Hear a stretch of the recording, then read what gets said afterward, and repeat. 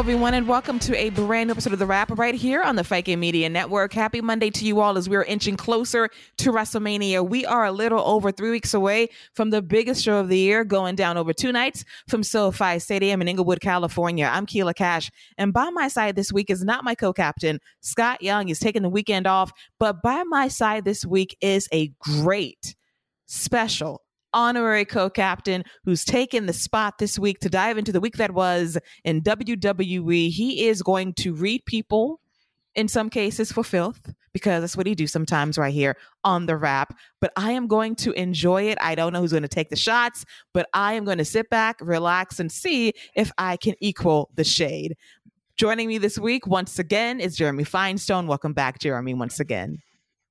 First mate Finestone, filling in for the co-captain. I'm feeling pretty good about this. So, Keila, what do you want to talk about?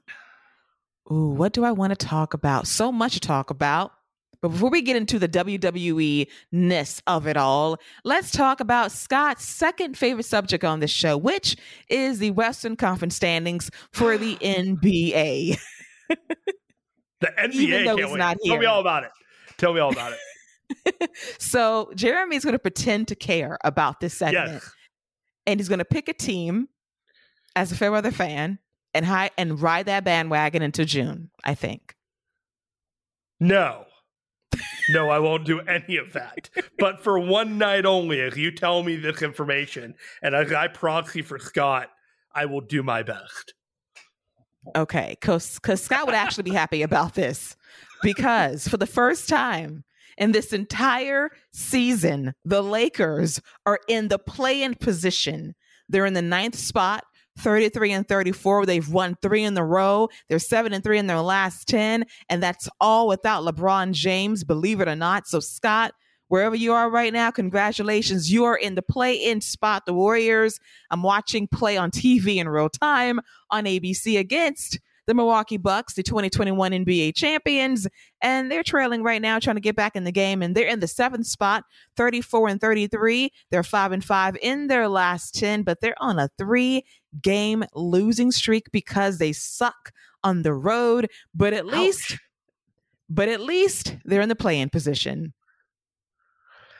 I mean, okay. I have to check in about the war. I don't follow basketball, so I am from San Jose. So you need to tell me how the Warriors are doing, because that is my native home team right now. Give me Warriors update, Keila. Okay, Warriors update. At home, they're great, 27-7. On the road, they're shit, 7-26. Yikes. I watched them lose to the Lakers before I went to the Revolution show with Garrett Gonzalez and a few other folks the other day in that Twitter picture that made the rounds. But it did not look like a promising development for the Warriors as they lost to the Lakers last week. So I feel like that is close but not good enough is a lot of the Warriors' motto this season. Yeah. It is definitely an off season for them. And I keep hoping that at some point between now and April, they'll wake up, because I think at this point, they think that we can just wake up at any time, get into playoff mode, but the road record is horrendous. And you cannot do that in the playoffs when you don't have home field advantage or home court advantage in the case of basketball. So the Warriors, is it the players, the coaches, the injuries, just bad luck? And is it the same with the Lakers? I would say it's a combination of injuries, because Steph's been out a lot this year with some injuries. But I think, honestly speaking, when Draymond punched Jordan Poole in practice before the season started, they honestly fucked up the chemistry. Bad vibes from there on. The vibrations were off. The chemistry was no longer cheming the way that it should have.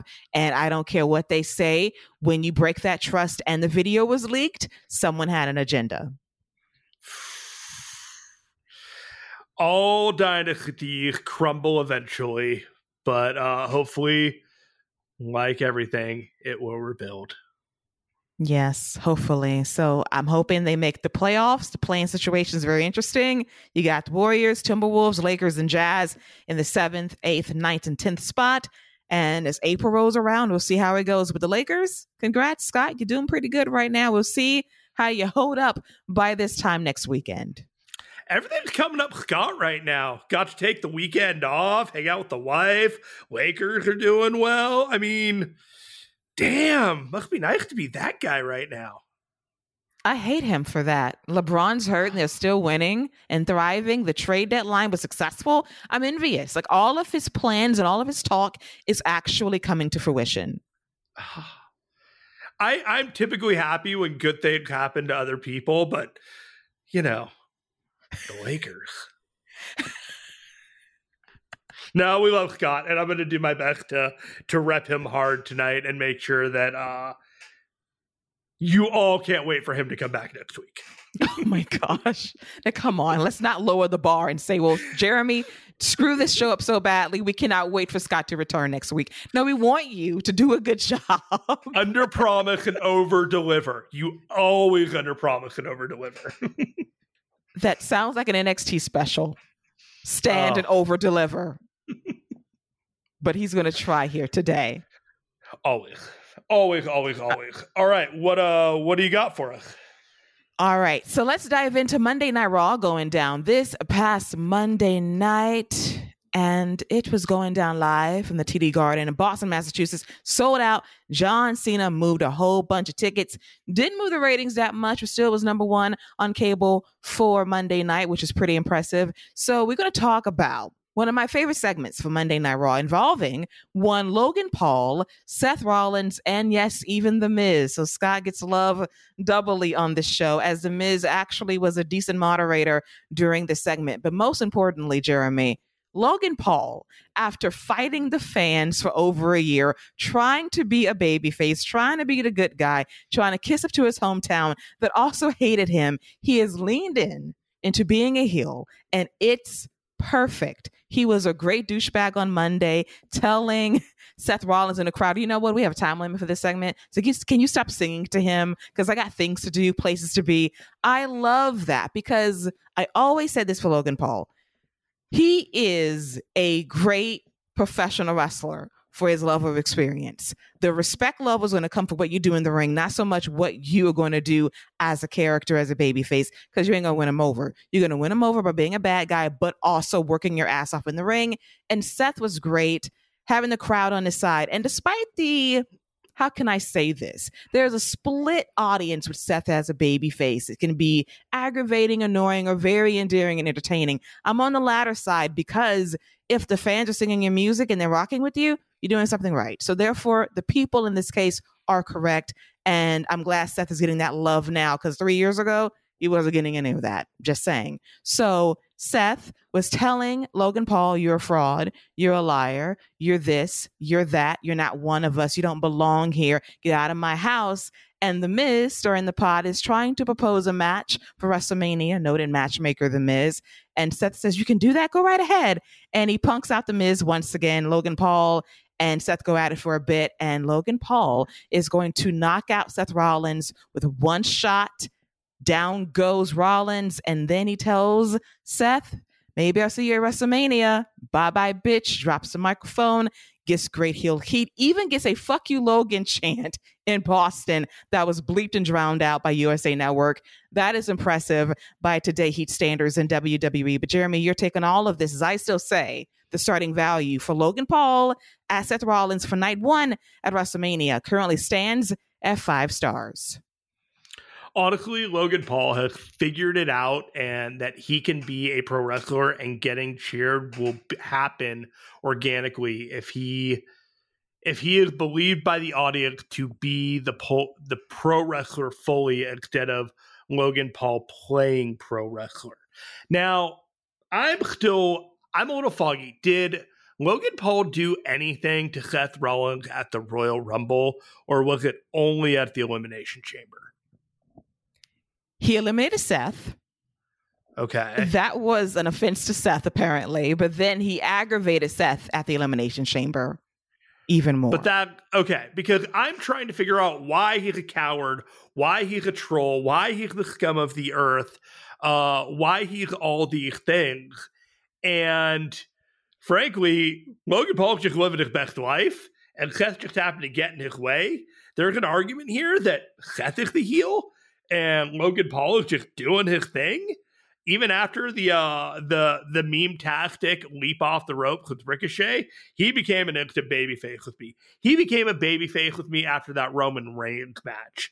You know, he could be a heel and still be a babyface to me. That's how much I like seeing Logan Paul in the ring. There is just he is magnetic for me in a way that I enjoy seeing him do what he does.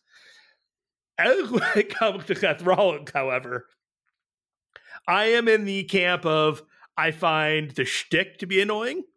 I find the song to be actually kind of charming and endearing, and the crowd going with it. But his whole just glam-tastic, I'm going nuts with the fashion, that's always been heel heat for me, and I haven't enjoyed it. When he gets serious and turns into real Seth Rollins without the Joker laugh and the dipshit attitude, that is a far more entertaining version of that wrestler to me. And so having that version versus Logan Paul is what I eventually hope that we get. But I don't know that we do. This is a classic case to me of parts of the build are not going to hit for me, but I do believe that when that match happens, it is going to be pretty damn tremendous. So, you know, put me in a thumbs up on the general. I've seen criticisms that the punch wasn't very good at the very end. And yeah, I don't think it had to be in a lot of ways, but the angle work, the people work, the story is going to work for the general crowd. But for me, I have a couple of questions. It doesn't matter that much. We're on the road to WrestleMania. Yeah, I got quibbles too. The punch was not perfect, but Seth sold his ass off, which makes him the professional that he is. He's going to sell a shit punch. And Logan Paul, as you said, figured it out like, okay, do I play babyface or do I want to be a babyface in the ring and get cheered accordingly? And that's his path to success, because I can't take my eyes off of him anytime he wrestles, because for a dude that is not experienced at this, he's damn good at it. And it's a flow to how he works. It's not practiced, even though it's practiced. If it makes sense, there's a flow to him of how he does things. It's instinctual. He doesn't think about the moves. He just does it. And that impresses me all the time. And that is rare for someone who is not a natural at this to actually be good at this. That's where my respect level grows for him. Seth Rollins, polarizing character. I kind of love him at this point. The fashion game is insane. He gets memed every week. I can't help but like it, but but for some reason he makes it work. And I have to say, good for you, because that's not an easy thing to do the fashion gimmick to the hilt, be an outlandish babyface, cackle and laugh, turn it on when need be as a serious babyface, and still get over. So I like that he's able to do both and still get cheered loudly by the fans. Yeah, you know, one last thing I got to add to all this. Tip of the cap to WWE for constantly finding celebrities that just manage to completely over-deliver when it comes to, you know, announcing Bad Bunny years ago is going to be doing a match at WrestleMania. Pat McAfee is going to wrestle Adam Cole at an NXT TakeOver. And then you got this guy. And it's just one of those like, my goodness gracious. We just need to trust WWE when they say they have a celebrity and this guy can go in the ring, because, you know, they're hitting pretty solid batting average when it comes to the star power that should have no business in the ring, just completely surpassing expectations. 3 unicorns in 3 years when you think about it, which is insane. Really? And they're all good. Yeah, it's unbelievable. And you know, we can start speculating on who is going to be the next one. Even Johnny Knoxville outkicked his coverage last year. Yes. I mean, was great. It's just, we laugh and we mock and we make these jokes about these celebrities and what we're going to get at these shows. But, you know, we can't really make the jokes after, and we really haven't in a long time.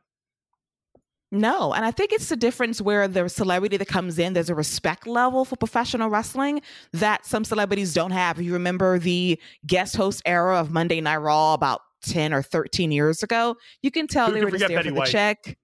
Betty was fantastic. Bob Barker was amazing. Like people that sincerely cared, like Shaq, Snoop Dogg, for example. But then you had the NASCAR drivers. Hugh Jackman, for example. He was all in with Zack Ryder.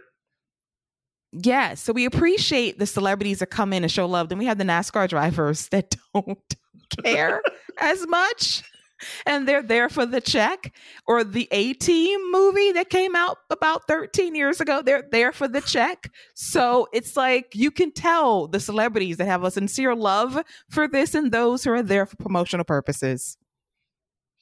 Yeah, and it's been delightful to see WrestleMania feel bigger, and as much as these other companies have their thing, WrestleMania is still the original granddaddy of these WrestleMania of these wrestling events, and I don't think there's going to be any challengers to it. As much as other companies want to pose something out there, there's nothing quite like a WrestleMania. No, I think last year definitely changed that perception for years to come regarding the grandeur of WrestleMania. And this year is going to do the exact same thing, I do believe. As we segue to another talking segment on Monday Night Raw involving John Cena, one of the greatest to ever do it in WWE, ethering, destroying, maiming Austin Theory, the United States champion, on the microphone. He ate that man's lunch, dinner, dessert, and everything in between. And I laughed my ass off the entire time because Scott and I predicted this last week that this boy was going to go through it. And he almost called him the prototype. He almost went there. He didn't, but he just simply said that Austin Theory, sir, you're trying to offer me a match at WrestleMania for the United States Championship. Sweet offer, but it's not your gift to give to me because I don't believe in you. These people don't believe in you. They don't care about you because you don't believe in you, sir, whatsoever.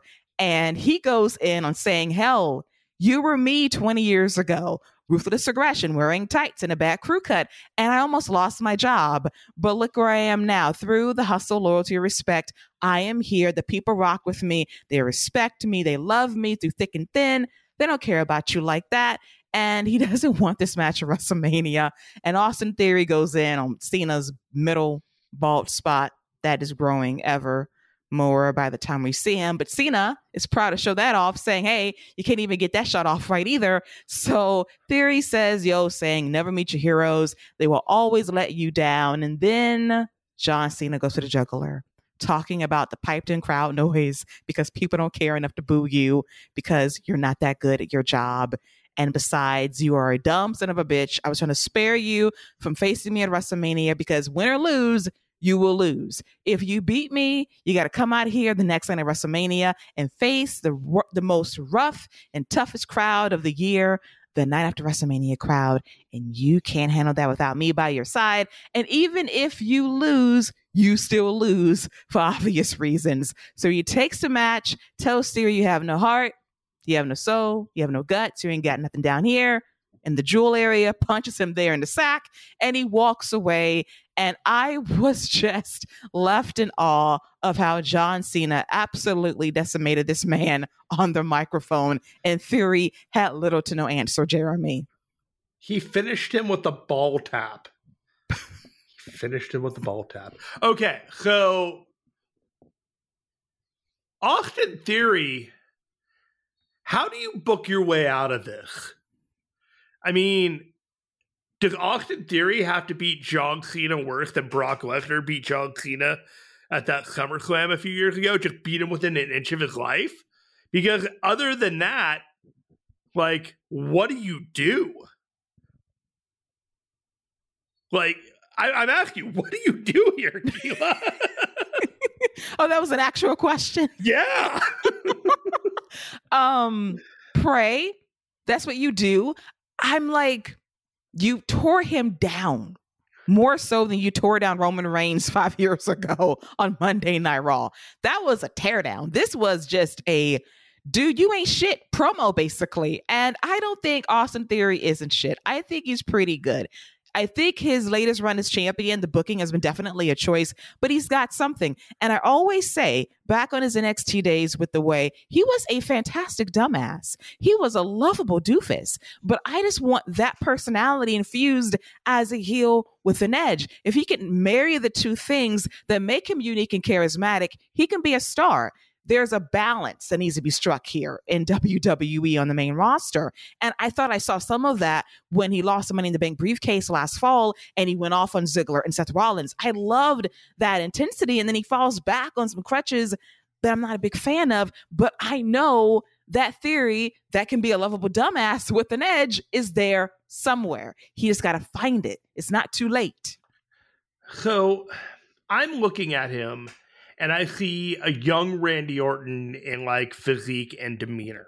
And I see a booking of a young Edge with a title cheating and kind of screwballing his way out of scenarios like the Elimination Chamber with the title when he really shouldn't have gotten out of it in the first place, in the second place. And having these legacy matches kind of like the Mick Foley match that Edge had and Randy Orton had with Edge, and John Cena is kind of Austin Theory's Mick Foley in a lot of ways. Austin Theory has to beat his ass.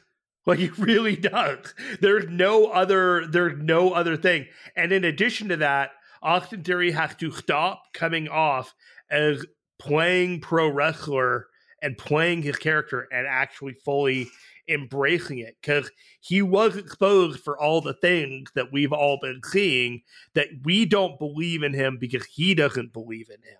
It was spot on criticism, and I'm not sure it benefited him, but it can. You know, like, it's not what happens now, it's what happens next with him. And if he won't be able to bounce back with it, then people were wrong, and he is not going to be the future of this company. This is a big spot. He is given the big responsibility. I think he has the potential. I think he could be a cornerstone of this company for the future to come. But this is the make or break moment. They've invested 2.5 years in this guy, and they are putting him in with John Cena at WrestleMania for the elevation spot to get him to the next level. How far he reaches from that next level is going to be purely up to him, because they're giving him every opportunity to succeed. Every opportunity. Not a lot of people get a John Cena match.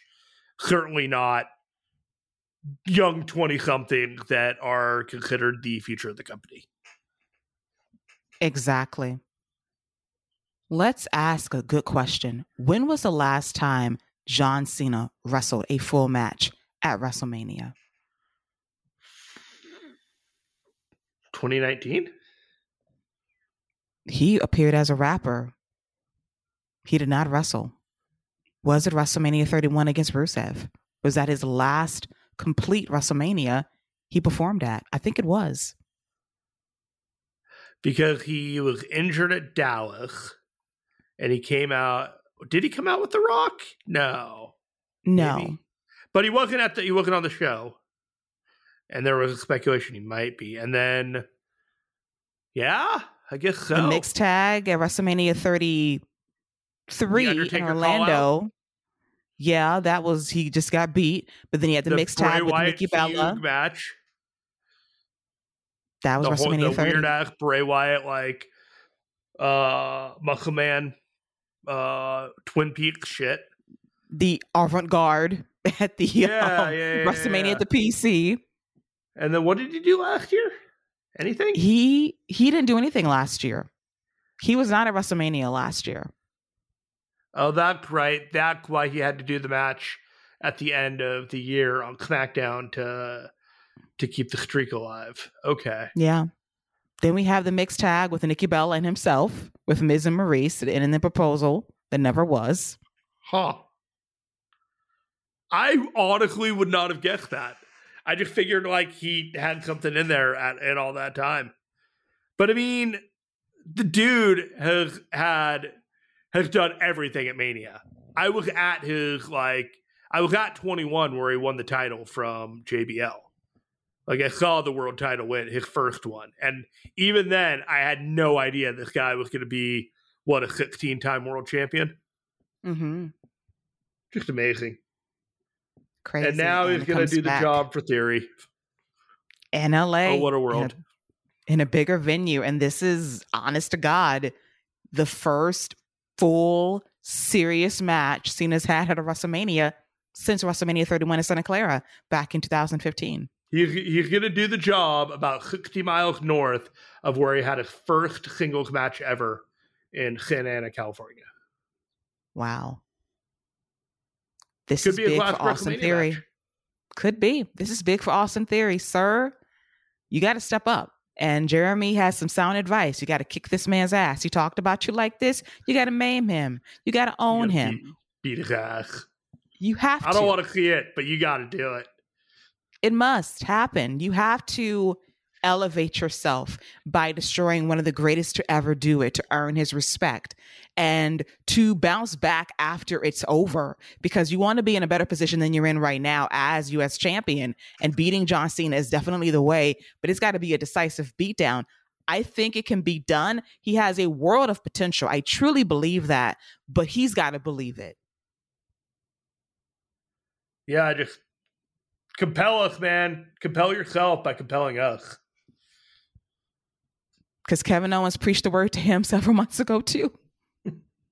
He did. He cut the same promo just about. Although, when John Cena does it, you know why John Cena is John Cena, because... Yes. There is levels you had to get a fire extinguisher for that microphone by the time he was done. Put it out. Oh, my God. It was on fire. Oh, my gosh. There's levels to this. This is why Cena is one of the greatest to ever do it on the microphone. And you don't want to go to battle. Look over Cody. Just, at the very end, like, oh, by the way, this guy deserves all your respect and all your love. Give him the hug, the throwing out. Like, they're on the same level. You're just like, yeah, Cody, go kick Roman's ass. The ultimate co-signage, the passing of the torch, and it was great. Like, he knew, like, hey, here's a worthy WrestleMania main eventer in Cody Rhodes. Here's somebody that can take my spot as the white meat babyface superhero, Cody Rhodes, the American Nightmare. And then I will go to his training facility and talk to his students, because he really is the shit.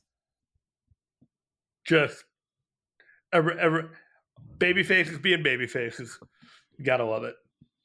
Absolutely. So I love that co-signage as well. And Cody probably beamed and cried backstage like, oh my God, I waited for this for so long, dating back to my time in OVW. And look, Cena acknowledges me, and I am going to main event WrestleMania and probably win. Adrenaline in the soul.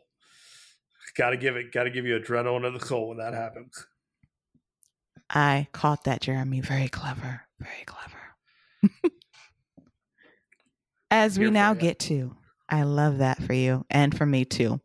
As we get to now the main event angle of Monday Night Raw, it was Sami Zayn versus Jimmy Uso, 1-on-1. Sami gets the jump on Jimmy early on, and it's a competitive, fun matchup with one too many commercial breaks quickly for me. We come back from picture in picture, and then we have Jey Uso appear in the crowd, making his way down the stairs, over the barricade, and on to the announce table. And Jimmy's like, hey, bro, you're here. But Jey is stoic on the table as Sami Zayn rolls up Jimmy for the 1, 2, 3. After the match is over, we have a confrontation between Jimmy and Jey Uso, and Jimmy is waiting for Jey's decision, and Jey is looking at Jimmy, and he's holding on to him for a moment, and he's like, this is a very difficult decision for me to make. I got to look at my brother, my blood brother, my twin. He grabs onto the shirt, and then he walks away, and the fans don't know what to think. So we have Sami Zayn at ringside, taking in the scene. And Jey is eyeing down Sami, and they're looking at each other, and the fans are buzzing in anticipation for what Jey is going to do. And Jimmy is like, what is he going to do?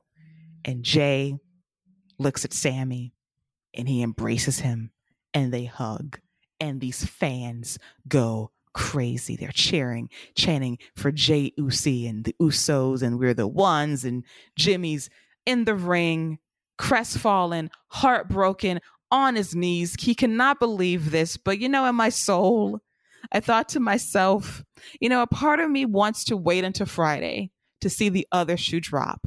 But the moment Jay created separation between himself and Sammy when he threw up the ones, I was like, I know it's going to happen. I am preparing my body for it right now. I hope Sammy can see through his peripheral because he got super kicked by Jey Uso, and the fans just died figuratively. They were so sad by this betrayal. It was a great turn. You had the shocked crowd, cannot believe what happened. And Jay tells Sammy, this is family shit. Did you ever think I was going to pick you over my blood? You must have been out of your mind. And he grabs Sammy, throws him in the ring, and we have Jimmy, Jay, Solo jump on Sammy until Cody Rhodes, the American Nightmare, anointed by John Cena, comes out to make the save to wrap up the show a little over the top of the hour. But I love this angle so much. Jey Uso, I know there's a meme going around for Best Supporting Actor, especially on SmackDown on Friday. This guy is so great with his face, with how he carries himself, how he tells a story. Because let me tell you something, Jeremy. Deep down in his soul, he knows that Sami Zayn is correct.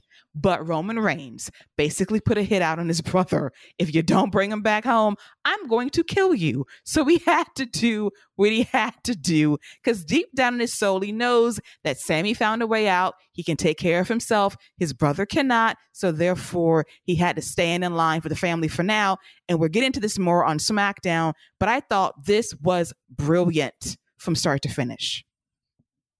The tragedy of it all is what makes it far more compelling than just good guys and bad guys, because the shades of gray that everyone is going through, Jay didn't want to do it, but he knew he had to, and when he did, he committed fully.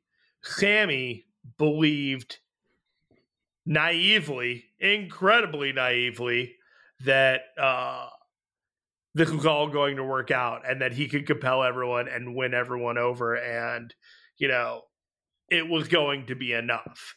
Now, we need to give Jimmy Uso his flowers, because without him in this whole segment, with him just the betrayal and dropping to his knees and watching and seeing his brother join Sami, and just realizing he was a dead man and then he lost his brother and all these things. And then the smile that creeped on his face when Sami got super kicked to his doom. And all the way to Cody coming out. It was a perfect segment. Everybody was positioned in exactly the way that it needed to be. There's no Roman, so Cody comes out, and he comes out as a figure that stands tall over the entire rest of the bloodline, who retreats upon his sight. You have created the tiers, and by proxy, who is in the hierarchy of who stands tall above each other. And you're doing it with subtle hints and positioning and the way that the angle is playing out. So everyone was fantastic tonight. But Jimmy Uso, without him as the linchpin bringing it all together, it wouldn't have hit as hard. And he did not have quite that role in any of the other segments, even though he has been an amazing supporting character while Jay has been off doing his Jay Decision thing. So kudos to Jimmy Uso. What a guy. Credit. I have to say, when his face went from heartbroken to the jackal, the hyena from the Lion King, he was like, say it again. This is fresh meat. Ooh, yes. Say it again. It was perfect. He was the perfect hyena that was ready to feast on Sami Zayn. His face in that moment was perfection. And I will tell you this, there are times where we criticize WWE for the multiple camera cuts and just the rapid fire, but they get the shot. They always get the shot. And it's just, if they hadn't got the shot in this angle, it wouldn't have hit as hard, but they get the shot, and they've been doing so for a very long time. Every angle is perfect. There's no shaky camera work or camera cuts anytime regarding a bloodline turn, a moment in time. This is just great stuff. The best storyline in professional wrestling today, bar none. It got even better on Friday, but this angle was a great way to end the show. Had me in my feelings a little bit because I love the bromance between Jay and Sammy. They will reunite someday very soon because I still think in my heart that Jay needed to do this for his brother. He knows Sammy's going to be okay, but he knows the long game is stick close to Roman, then you will plan your attack when it's time, preferably at WrestleMania. It's coming. It's coming. We'll get to more Bloodline story later, but let's take a trip down to NXT Roadblock going down this past Tuesday from the WWE Performance Center in Orlando, Florida. Now, for the last few weeks here on this show, we have read NXT for filth. It has not been a very good show, but in the last couple of weeks, marked improvement as we continue that road to Stand and Deliver. So, Jeremy, after you have basically said, and I have said, NXT has existed on Tuesday nights for the last month or so, what are your quick thoughts on Roadblock in terms of, I kind of care about this show again? The good was good and the bad was hilariously bad. And we'll go from there. I can't wait to pick out the really bad. But let's start with something I thought was good, which was the Jailhouse Street fight between Dijak and Tony D'Angelo. And Dijak is such a great worker. I love his look. As I keep saying, I'm not a big fan of the Just for Men hair dye. I love him as a blonde. Just saying, the Punisher gimmick for me is still grating. But as a worker, he's great. And I want him to have a sustained push on this show. Tony D'Angelo, best match since his return from his knee injury late last year. He looked good in this match. I love the suplexes on the floor, the chair spot in the ring, the superplex off the top of rope to Dijak by D'Angelo was pretty smooth. There was a very funny moment when Tony D'Angelo accidentally broke the table prematurely because he's thick.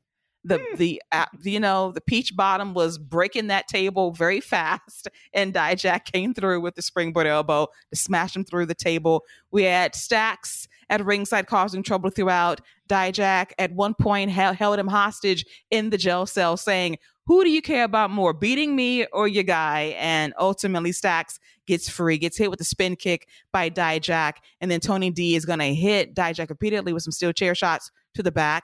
Dijak hits a low blow on Tony D. He goes to Feast Your Eyes. And then here comes Stacks once again, eats the finisher as well. But in doing so, in a very slight spot, he throws a crowbar to Tony D in the jail cell. Tony D fights back, whacks Dijak, turns the man that's all about justice on its head by throwing his ass in jail and latching the door shut to win this Jailhouse Street fight. I enjoyed it. It was a fun spectacle. And I like Dijak. Hate the gimmick, love him. Same thing with Tony D and Stacks. Love them, hate this one-dimensional mafia gimmick, but I see the vision for what they can be once they remove themselves from this crap. All right, so there are a couple things about this that make me somewhat amused. We have essentially a vigilante cop versus a mobster in which the cop is the bad guy and we're sympathizing with the mobster, the criminal, if you will, who maybe like 9 months ago murdered his under guy, threw him off the river, killed him dead. This is our babyface now. And the way that we have figured out he is babyface is that he will make sacrifices and save his under guy, Stacks, Channing Stacks Lorenzo. However, he never saved Channing Stacks Lorenzo. Channing Stacks Lorenzo killed himself over and over and over and over. He took a worse beating than either one of these guys did in this match. Dijak killed Stacks. Absolutely killed him. It was hilarious if you really think about it. The whole dynamic, once you turn your brain on, was a little silly, but once you turn your brain off and just watch this match for the dynamic of these two guys going at it, it was a lot of fun. And I was really thankful you explained where that crowbar came from. Because I was like, where the fuck did that crowbar come from? What the hell?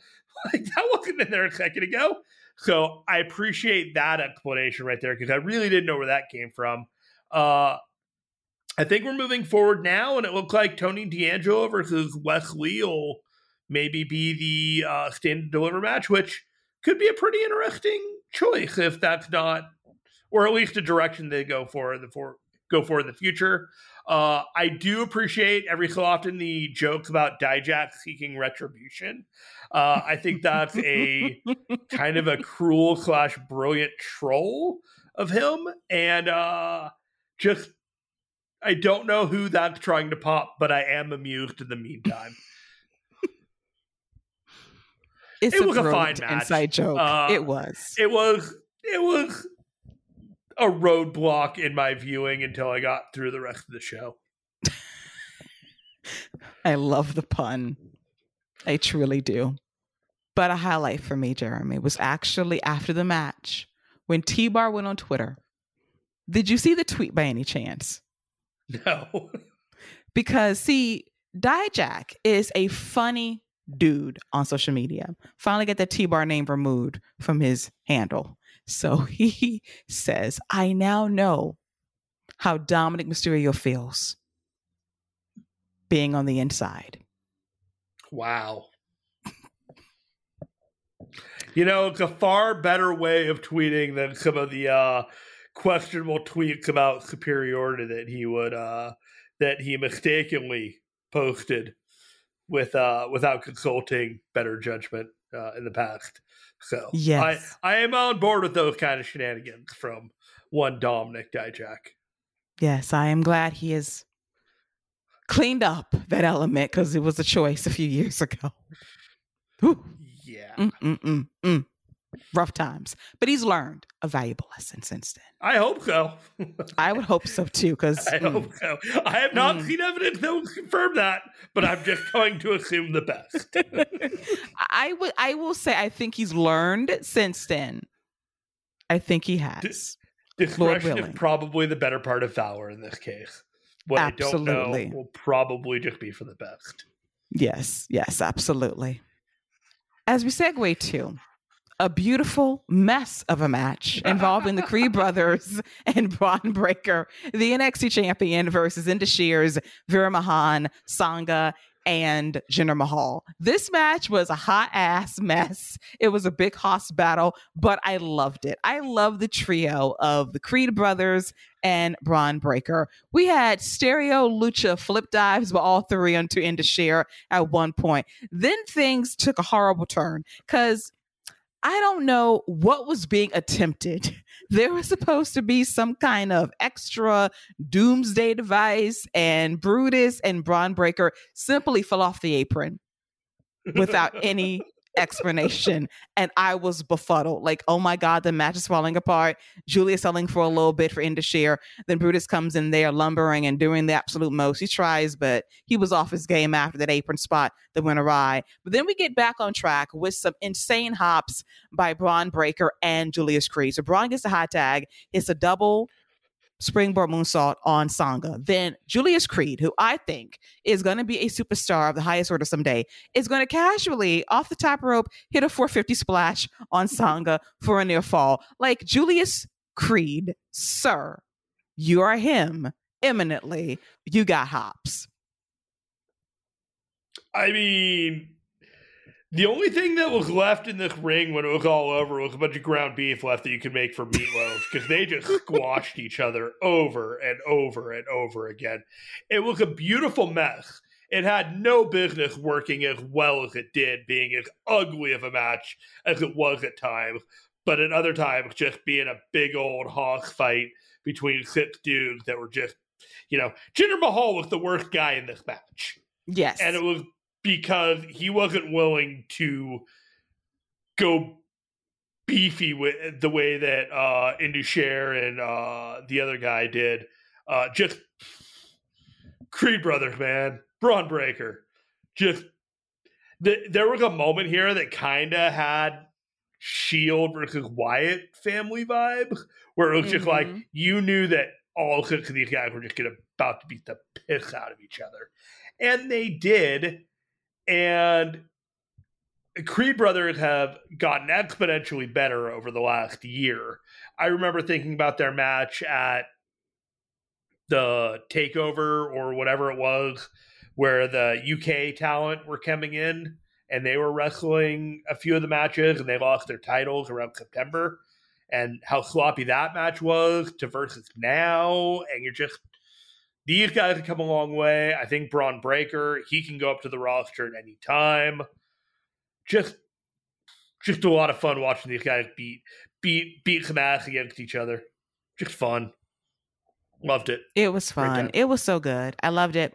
I love this trios team. Can they get belts for these three? I just want to see them. They were matching colors too. It was so cool. Yeah, they were matching blue. The singlets were on point.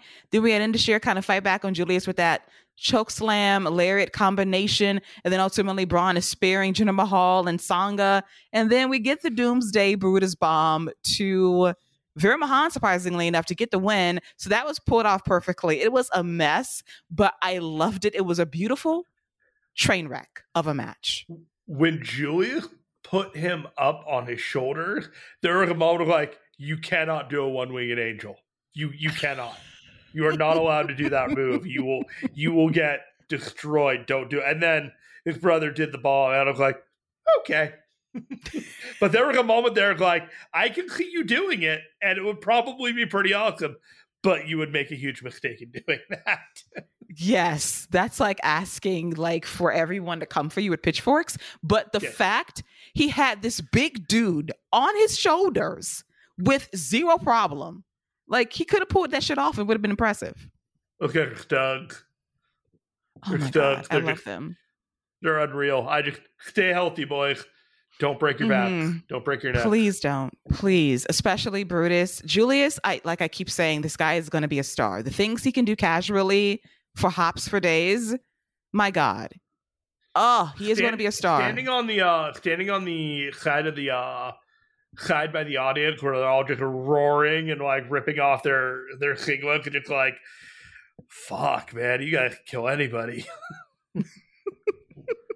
I thought that from the moment I saw them on NXT 1.0 during the dying days. When I first saw them, I thought to myself, I love the violence of the Creed brothers. They're so green, but I can't take my eyes off of them because they're compelling. When the Creed brothers and Braun Breaker become heel meathead bros, I cannot wait. Oh my God, I cannot wait. That's going to be some good stuff.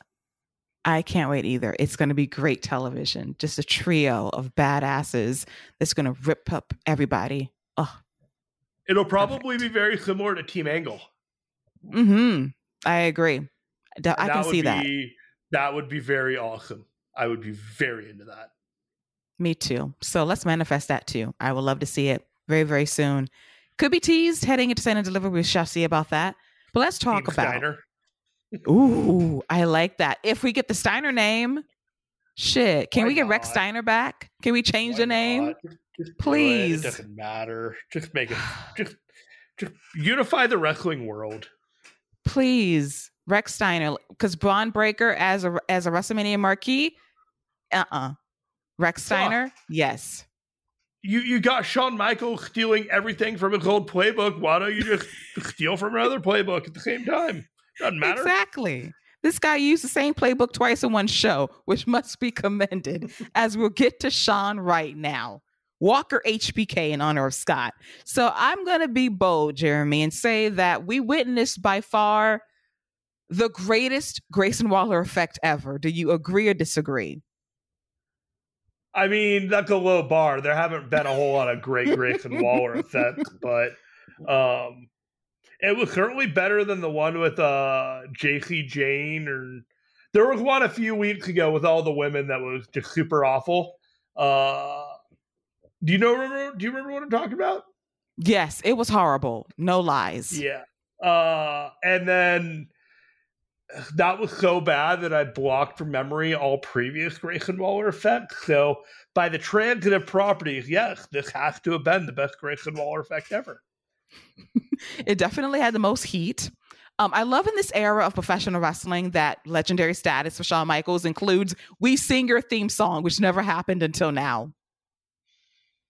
Yeah, that audience, bunch of homers. I love them, but that is a bunch of homers audience. It doesn't take much to get them to pop. It doesn't at all. And you're just like, Shawn Michaels, he was trying, but he was following a script of an old dude, and it was just, it didn't work in a lot of ways for me personally, but I liked where we got to in the end. Me too. I agree. It kind of started off kind of rough. It kind of started off kind of rough for me, because, it was like Grayson Waller talking about, oh, it's all about me. It's all about NXT being about me. And I'm supposed to be in the main event of Stand and Deliver. And I'm the brand. And Shawn Michaels like, no, you're not. We are NXT.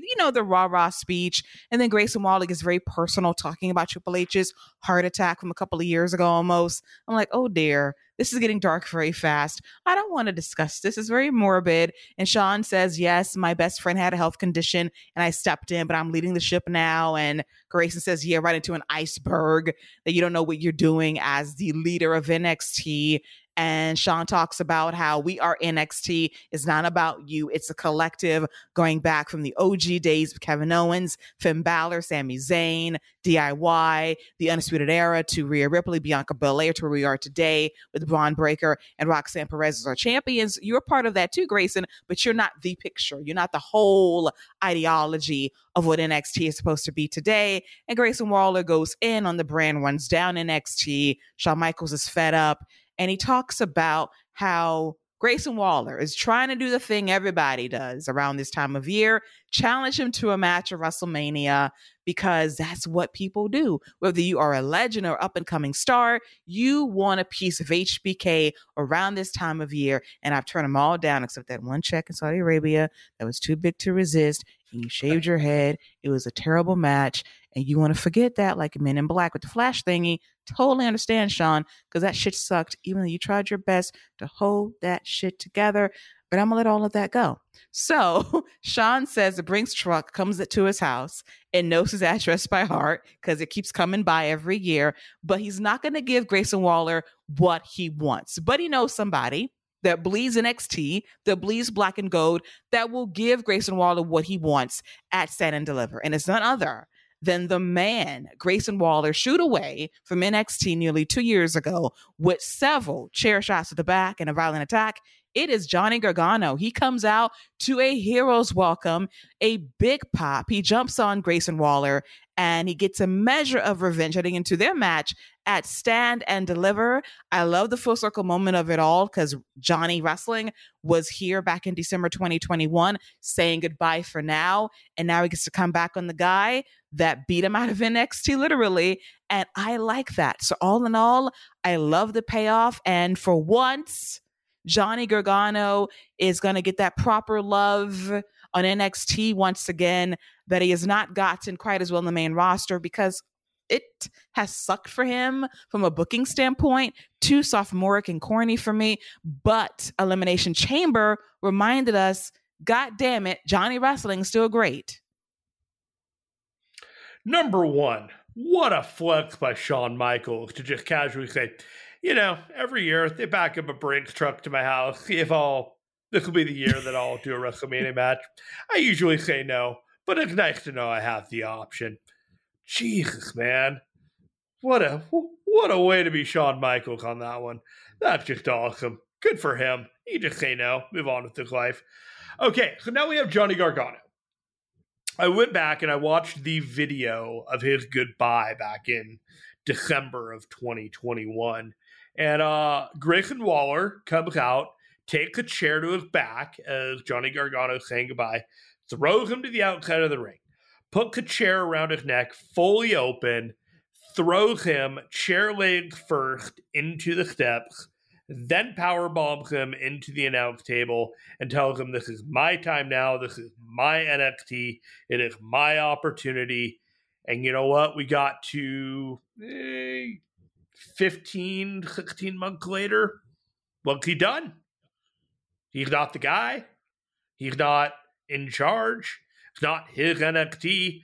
Braun Breaker and Carmelo Hayes and Roxanne Perez's NXT more than anything else. And if anyone's to blame for that, kayfabe or otherwise, it's him. And being told to look in a mirror and say, it's not us, it's you, a lot of people don't like hearing that. The icing on the cake for the fans is that the guy that we all forgot that was going to get the send-off, the wait to see it all play out Triple H style long-term planning, whether he planned it or not, irrelevant. It worked out this way. We get Johnny Gargano. Hopefully he just whips Grayson Waller's ass, and then Grayson Waller can move on to mid-card relative success on the WWE main roster, because I think we've seen the ceiling of what he can do in NXT, and there are people that are probably coming on the way up that need that time that he has already taken in the spotlight, and we will see what he does next. But, you know, if this is the end of the chapter for Grayson Waller in NXT, it looks perfectly fine. Maybe a little bit better than Baron Corbin, and I think he's got prospects better than Baron Corbin in the future, but that's kind of the level that I see him at in the future. I agree. And, you know, Scott kind of made a bold prediction that Grayson Waller could be the next Miz. And Grayson Waller, from an in-ring standpoint, is far better than The Miz. Yeah, you know, The Miz is a great comparison. He's not going to be around forever. I don't know how much they're going to pay him that much around forever because, you know, Miz is a very successful wrestler, and I'll leave it at that. But he has the potential to supplant very much a Logan Paul vibe about him. He has the opportunity to catch fire, and as much as he wants to believe and convince people on social media that he is a big deal, he is not quite yet. But that is not to say that Grayson Waller can't be a big deal in the future. It's all about the work he puts in and the work that WWE puts in. And right now, he does not appear to me to be a top priority in the company, but someone that they are invested in and hopefully will pay off big in the future. Absolutely. And that is a great role for him at this stage in the game. And I appreciate that. And Grayson Waller can handle himself very well, as he has so far in NXT. Pretty good wrestler, great talker. But I think it's time for him to move on. And Johnny can facilitate that, or whooping that ass at Send and Deliver way early in the morning, Jeremy, at 10 a.m. Pacific time on Saturday, April 1st. Breakfast and wrestling? Sure, why not? Yes. Let's do this. I can do brunch at the most. I can. With some mimosas. Cup of coffee and a breakfast burrito. Be done You'll in a be few good to minutes, go. and then I'm just ready to go. This is my formula for success. Oh, gotta love it. Gotta love it. Gotta need that fuel to wake up this early to watch wrestling, especially driving to see wrestling at 10 a.m. in the morning. My God. I couldn't do that. I would not be. I applaud anyone doing the Los Angeles WrestleMania marathon. I'm gonna go to Vegas for Double or Nothing, and I don't know how many plans I'm making. I'm looking forward to seeing a lot of people, but the Los Angeles tour of wrestling shows / everything going on there, just 2 nights of WrestleMania, I'm good. That's a lot. I'm an old man, and I do not like that. I don't blame you at all. I appreciate the honesty. I've been there, done that. I've been to plenty of WrestleManias. It appears that there is no shortage of people in demand of going to those shows. I will enjoy it from a couch view, and it will be awesome. The best view in the house, your house. And I love that. As we segue to the main event of NXT Roadblock, involving the NXT Women's Champion Roxanne Perez versus the legend Miko Satomura for the NXT Women's Championship. This was, probably speaking, the best women's match since the reboot of NXT back in September 2021. This was Roxanne's greatest match to date. Miko Satomura is a fucking legend for every reason described. This was a really good match that got time because I was a little worried because we went to a picture-in-picture break immediately. Like, what the hell? We're going to get a 5-minute main event here. But we got a good 10 to 12 minutes of action, which I greatly appreciated. It was hard hitting. Miko laying in those shots, trying to be the teacher to Roxanne, being the student who trained with Miko the last couple of weeks to prep for this match. And she was ready. She took the shots, absorbed them, fired back when need be, loved the hair, extra curly and deteriorating throughout as she was working her ass off. We had Scorpion Rising twice for Miko in the ring and on the floor at one point as Roxanne goes to pop rocks, but it backfires. The actress was back in the ring, top rope action. Miko goes for a splash, but she gets the knees, courtesy of Roxanne Perez. And this is just a back and forth battle between two really strong wrestlers. But ultimately, Miko goes to Scorpion Rising one too many times, and Roxanne Perez rolls her up to retain the championship, leverage pinfall. After the match is over, Miko is going to grab that championship belt and present it to Roxanne Perez. In the ultimate show of respect, Roxanne accepts. And then to pull a Shawn Michaels from 1995, she collapses immediately. And I got to give Roxanne props. She sold the hell out of that collapse. She was down and out. Booker T leaves commentary. We got paramedics coming out there. Miko's in shock in the corner. Shawn Michaels makes another cameo appearance. We have Roxanne on this stretcher. The fans are hushed inside the PC. They can't believe what they're seeing. And then she gets the ambulance treatment all the way to the hospital. But I thought to myself, Tiffany Stratton kicked off this show. I thought she was going to jump her for Ultimate Heat. Instead, we get this. I understand it because Roxanne trained, and she probably got tired and got knocked out. But I thought this was a bit much. Yeah, I 100% agree. I fucking hated the end after an amazing match in which both Roxanne Perez and Meiko Satomura just came off looking like absolute stars. I had to watch this match twice because I watched it first time and I did not pick up the nuance that led them to the finish of Roxanne Perez collapsing from sheer exhaustion. There are a couple of fundamental things that I do not like about this, and that is treating Roxanne Perez like a young underdog champion after 5 months of this and being on the roster for a while makes no sense to me. This is not the story that she needs to be presented with. She just needs to be presented as the best women's wrestler on the NXT roster because flat out, besides Meiko Satomura, she probably is.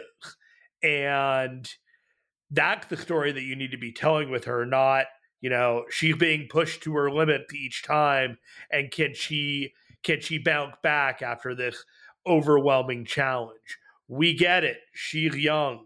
We get it. You think that she's inexperienced, but she's not. She just had a 4+ star match main eventing NXT with Meiko Satomura, in which she kept up with Satomura every step of the way. And she is portraying the pro wrestler that is the underdog and gutting out these wins, even though she is talented enough to be the wrestler that is presented as the dominant champion on the brand. That's my biggest thing about this, is just making her look weak. Actually, it's not my biggest thing. The biggest thing I have is the injury afterwards. And the way that the audience, the way that they co-opted the audience to make them believe that it was real, even for a brief period of time. I don't know if you've ever been to a wrestling show in which somebody has been injured and they had to do something about it during the show. It is not fun. It is devastating. It takes you out of the show, and to do that to an audience and to play off that and to do that is somewhat disgusting in a bit of a way if you choose to think about it like that. And it did leave a little bit of bad taste in my mouth. I have not seen a whole lot of pushback because it is pro wrestling. There are injuries, but there are stories about how the NXT audience is basically held captive there while it's filming, and you have to be bussed in and bussed out, and you're there the whole time. the idea of being prone to these injury angles and, treating it like it's real, even for a brief period of time, kind of leaves a bad taste in my mouth. And I did want to mention that while we're on the topic. I can totally understand that. That was a bit much for me. Like, sometimes you do a little bit too much. That was a little bit too much for me as well. I would have preferred Tiffany to jump Roxanne Perez. Let's get some heat heading into this championship match at Set and Deliver. Give me a reason to care. We took it all the way to the ambulance. I was like, okay, this is, I'm not a big fan of that because I am sensitive towards real life injury angles. And this one didn't land for me as well. It made her look a little bit weaker than she needed to be, and I am a big fan of Tiffany Stratton. I'm not necessarily sure she needs to win the title from Roxanne Perez at Stand and Deliver, but she is the obvious contender, and if you were to give her a run with the title, that would also make a lot of sense.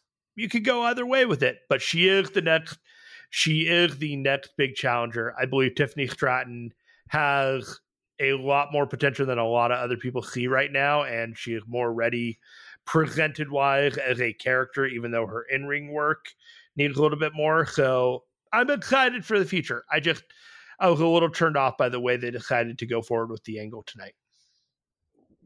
Agreed. It was a bit much for me as well, but great match nonetheless. To wrap up a better than usual roadblock, the NXT numbers went up very nicely for this show, and hopefully they carry this momentum heading into Set and Deliver, going down in a few weeks' time in LA. But Jeremy, one more note to make.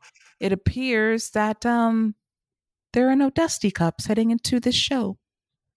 Maybe they're saving it for later in the summer when they don't have anything to do. Because it used to be a 4th of July kind of thing. Yeah, perhaps a Great American Bash.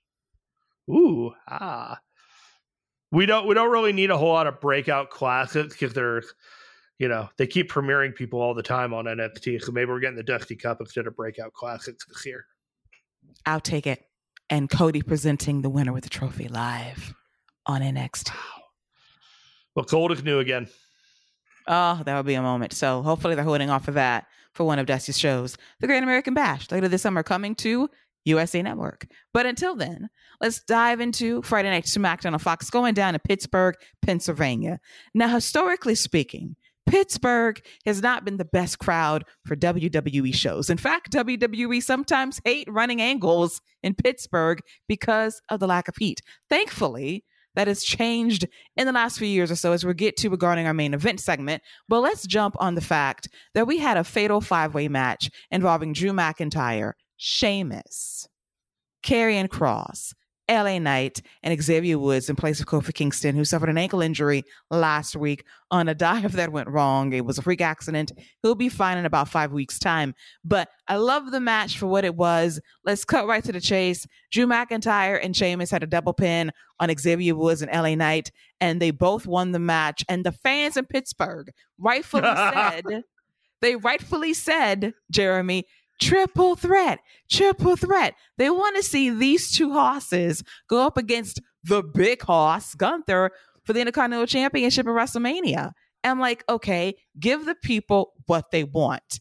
Scrap Daddy Adam Pearce. But Scrap Daddy is going to talk to Gunther backstage because Gunther says, I want a challenger, not challengers. So what are you going to do about this? So instead of Scrap Daddy making the sound decision to give the people what they want, he says, well, I am going to book a match next week involving Sheamus and Drew McIntyre. The winner faces Gunther for the Intercontinental Championship at WrestleMania.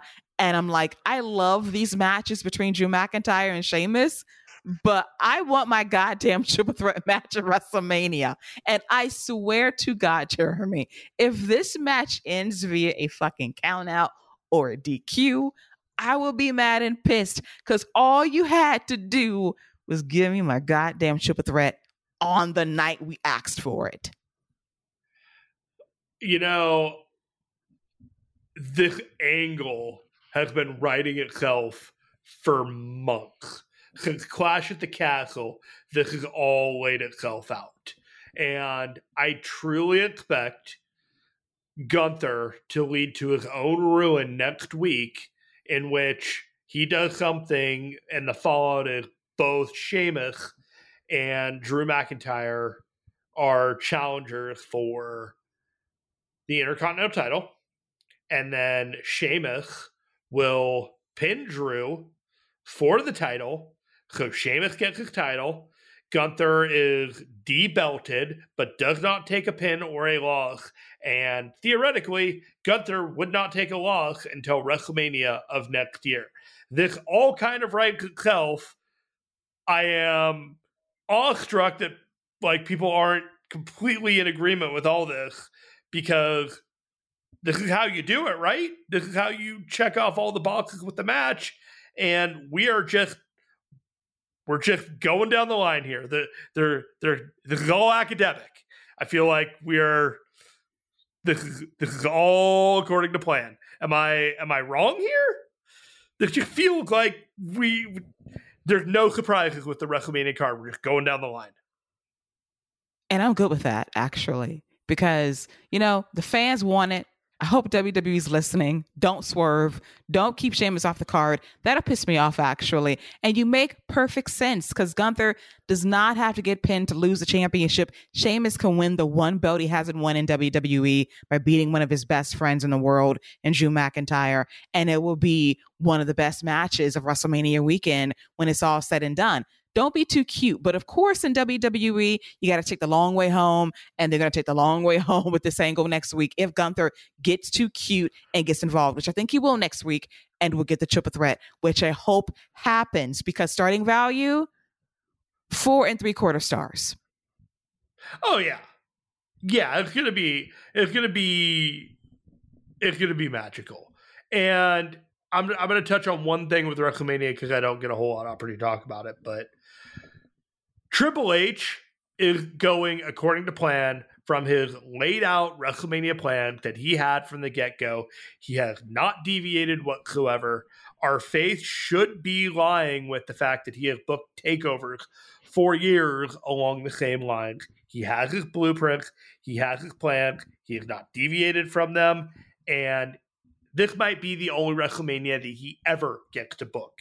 This might be his one legacy. He's not listening to what the fans are doing. He is trusting his gut.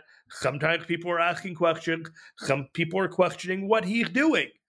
But when all is said and done, it sure does feel like we have the most cohesive, solid, comprehensive, thought out WrestleMania that we've had maybe since WrestleMania 21. Agreed. And it's never been planned out this far in advance. And the guy has not pivoted one time. And I kind of go back to last year when Vince was still in charge, because I know there was some fervor online about WrestleMania. Oh, it's going to be a show. It's not going to be this. I said, sometimes the internet is not going to be the voice of what the majority thinks. And I said this, Scott, and I said it last year, like, WrestleMania is going to exceed expectations. What happened with this year's card, it was thought out. Is it perfect? No, in some ways, due to Brock and Omos and Bobby versus Bray Wyatt.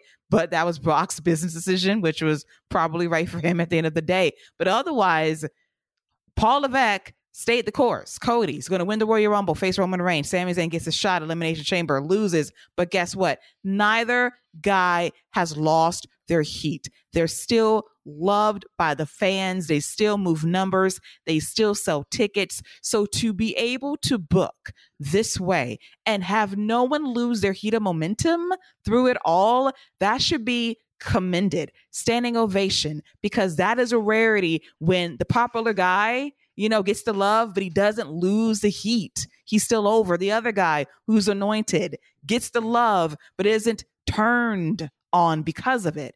And I got to give Triple H credit, because that is two masters you're feeding, and somehow they're eating. It's like people forget that the goalposts have shifted.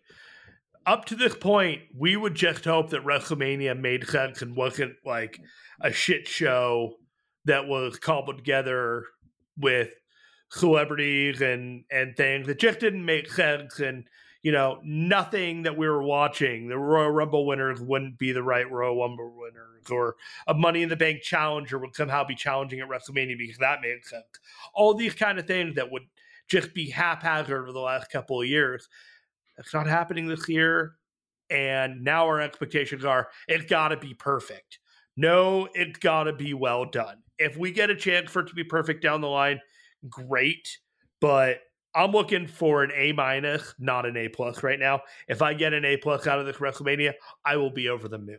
But 2 days, 15 or so matches, if I can call it a B+, A-, I'll be so tremendously happy with WrestleMania this year. You have no idea. Me too. I'm not expecting a perfect show. I expect a very good show. I'll take A- too over both nights. Hell yeah. Because it was thought out. It was pre-prepared in advance. It wasn't thrown together at the last minute. There was thought and care taken behind all of this. And there were a couple of pivots due to some business decisions along the way. But otherwise, the man stayed the course. He didn't pivot. And I respect him for that. 100%. As we segue to the best damn angle in wrestling today as our main event angle, Jey Uso explains it all as he's going to give a reason as to why he turned on Sami Zayn. But let's get to the top of the show because the bloodline always rolls up right before showtime or right at showtime. And it's the Usos and Paul Heyman. And Jey wants to know where Roman Reigns is. And there's a tone in how he says this that perked up my ears a little bit. Plays into the main event angle. So we come out, it's Jimmy and Jey Uso, and Jey says, you want to know why I did it. The fans are chanting for Sami Zayn, and he hears them, and he says a couple of key things. I didn't want to do it, but I had to. Because this right here in Jimmy, that's blood. That's my twin. That's my family. If he's straight on the side of the road due to some AAA issues, I got him. If he needs food on the table, I'm going to give it to him. If the light bills are late, I'm going to pay it. Sami Zayn gets none of that because he ain't family. He turned on us. All he had to do was fall in line. I cannot let my brother get the clip. And we know what that means in lingo because Roman was going to come for him one way or another. So like I said earlier, there is a method to the madness. In my heart, I do believe that Jey honestly views Sami as his brother, not by blood, but in this case, he's got to protect Jimmy because he went through what Jimmy went through with Roman almost 3 years ago. He knows the gaslighting game very well. Long game, you got to prepare in advance, respect that. And I just loved this performance by Jey Uso. So good. Jimmy, supporting actor as well, selling with his face.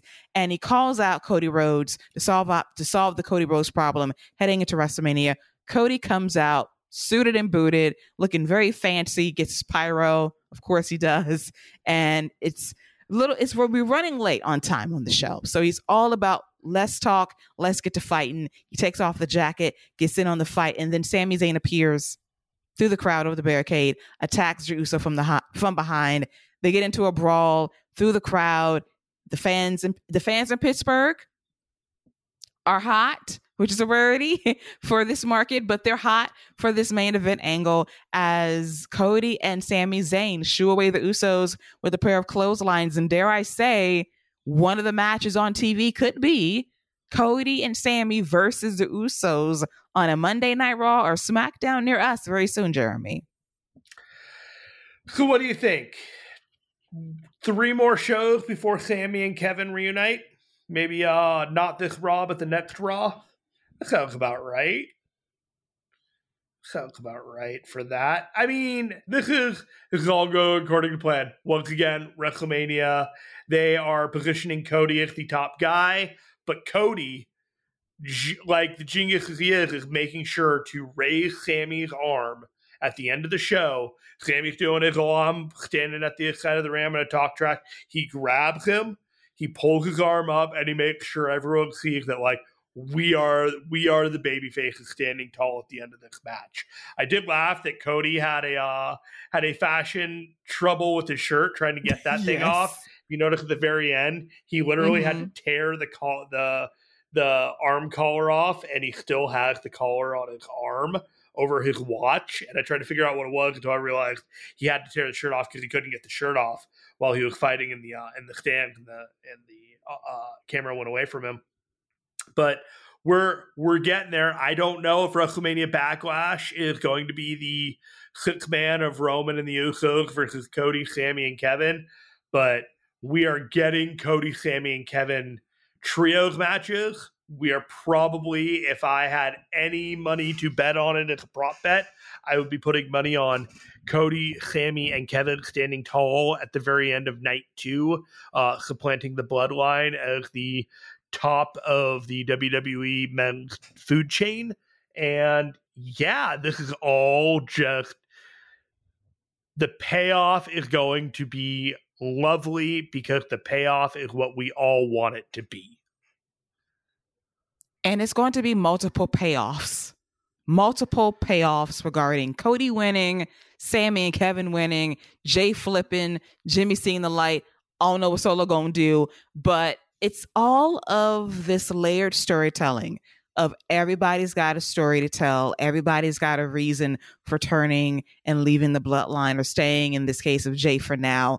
It's so damn good and compelling. And you can see how Jay acts that I ain't really fucking with Roman, but I got to for survival. And I like that. I will say, I thought it was just an average Paul Heyman promo this week. It Agreed. was not his finest work, and it didn't need to be because he wasn't the focus. Yeah. It was very pain by the numbers. I kind of felt that way with this Cody promo segment on Raw a couple of weeks ago too. Last few weeks been kind of missy for me, but he can always turn it on when need be, and he'll be spectacular when the time calls for it. We'll see when Roman next appears on WWE TV as we inch closer to the home stretch for WrestleMania. But a really fun angle once again to wrap up a pretty solid SmackDown on Fox. And this, all in all, was not a bad week in WWE. Some great matches up and down the shows, and the build towards WrestleMania continues. And over 2 nights, it could be one of the best Mania weekends ever, very similar to last year, despite night 2 kind of falling off a cliff due to Vince and Pat McAfee. But we ain't going to talk about that here. Keela, Scott would never forgive us if we didn't talk about Rey Mysterio tonight. Oh my goodness. Jeremy remembered something. Woo! And it's fitting. The Hall Jeremy of Fame and the Hall of Shame. Yes. I think we saved the best for last because Scott would appreciate this segment. And Jeremy comes with a sweet recovery. How could I possibly forget that Rey Mysterio is a WWE Hall of Famer, an active wrestler going into the Hall of Fame, rarefied air, gets a great video package, comes out to talk to the people. And then, of course, Dominic comes out along with Judgment Day to crash the party to say you should be in the Deadbeat Father Hall of Fame, a Hall of Shame, for never being there for me during sporting events, during hard times. You weren't there for me, Dad. So we have a match between Legado and Judgment Day. It's solid. Of course, Dom cheats to win by pinning Cruz del Toro at the last possible moment. And then we have Dom inviting his father in the ring for a chit chat without the Judgment Day around. They're still at ringside alongside Legado the Fantasma. And Dominic utters the words that we thought he would at some point. He basically says, I wished that Eddie Guerrero was my actual father. And I laughed because the mullet was mulleting once again. And gotta say, the Three Amigos hip swivel is much improved, so he's learning. And he punks out his father once again, but Rey refuses to hit his son. But he's not opposed to sidestepping Dom and having him get out the ring and embarrassing him just a little bit. So the angle continues. But Jeremy, let's think about this. Rey is going to the Hall of Fame. Conan is inducting him. How are we going to get away with this on the night before with Dom possibly ambushing his father on stage? It doesn't matter what show you book this for at WrestleMania, but the angle is straight up happening at the Hall of Fame. It has to be. Like, Rey has to just deck him at the Hall of Fame. It's like, your ass is mine tomorrow night. If he doesn't, he 100% belongs in the Hall of Shame, which Wade Barrett coined him tonight on SmackDown when I was watching it. It was like, they fucking buried him as a father on that show. Did you hear that story about when Dom was 15 and Ray wanted to kick him out of the house because he was a shitty kid, and thought that was the only way that he was going to be able to teach him something. Like, this is a pattern. They literally dropped this story on the show. Sure, it was planted, but they are making no effort to convince me that Ray is, in fact, a great father. Dom tearing him apart for the fact that he missed birthdays and Christmases and all the other shit that he missed because he's a terrible dad. It's like, yeah, you do have every right to be angry. Maybe you are the baby face in here. Maybe you should be a part of Judgment Day. Maybe I understand why you had to go to jail. You had a shitty father who didn't teach you the right things in life. I get it. Maybe, Ray, if you managed to teach your son some discipline and understand when it was time to be in line and what to do when you are out of line, we wouldn't be in this situation. But here we are, and now it's going to escalate to the biggest Hall of Fame of your career, and you only have yourself to blame. This is on you, Ray. Hall of Shame fatherhood begat your Hall of Fame careerhood with WWE. This is on you. I'm with Dom on this one at this point. Wade Barrett has convinced me. Dom has convinced me. Ray, you're on the list, buddy. Oh, Lord. So Jeremy's also been converted into Rey Mysterio is a shit father for missing Christmases, birthdays, for almost kicking his son out of the house when he was 15 years old due to him being a badass, and Angie had to save her son from the street life. And they have convinced me. The WWE programming has convinced me that Dominic is in the right here. So, good job by you. If that was your goal, good job by you. If that wasn't your goal, also good job by you. Either way, it is a compelling story. I always wanted this, by the way. I prayed for this for a couple of years, prayed for the Dom turn. I was worried at first, but this little shit's amazing as a heel. He's great. He has done a great job getting legit heel heat on his dad and the Hall of Fame ceremony. Austin Theory. You know what, Jeremy? Facts. Gotta say, you ain't lying. It is true. Dominic Mysterio is a better heel than Austin Theory, and it's not even close.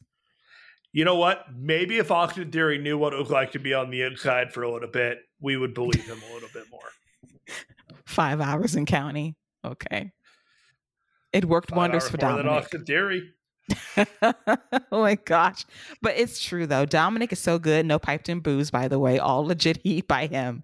But I am going to have my eyes peeled for the Hall of Fame ceremony the night before WrestleMania. Because if Ray does not check his son and say, I will see your ass at WrestleMania, missed opportunity.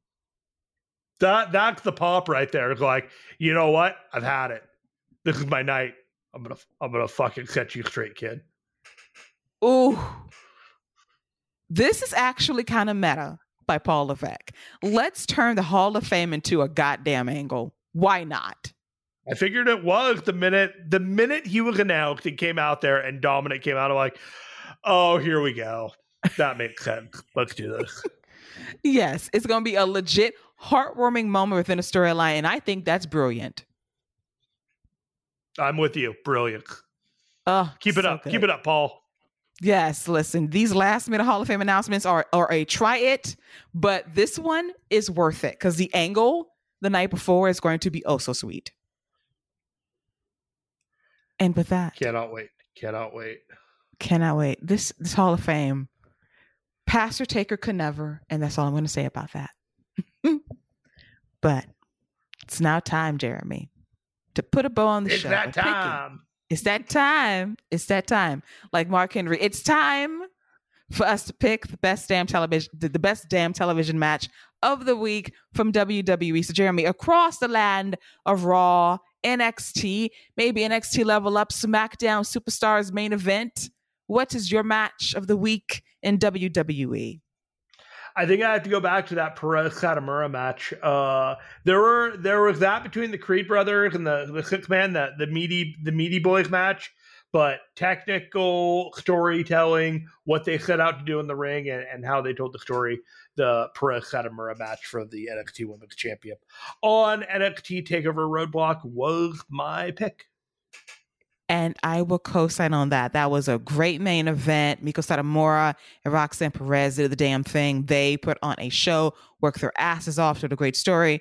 Angle withstanding that I did not like very much, but they absolutely busted their asses and gave us a great NXT Women's Championship match.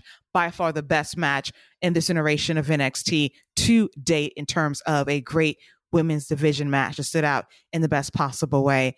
And with that, it's now time to put a bow on this week's wrap right here on the Viking Media Network. I want to thank Jeremy for sticking around the entire show and actually clearing the very low bar he set for himself, because he did a great job talking about the week that was in WWE.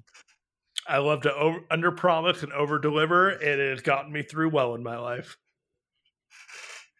It definitely has. We had a great time today, great conversations about WrestleMania season, about the shows. The road to WrestleMania continues next week across various shows on USA and Fox, and Scott will be back, and Scott and I will be back next week to cover it right here on the Viking Media Network. So for myself and for Jeremy, that's a wrap on all things WWE. Have a great week. Take care. Bye-bye.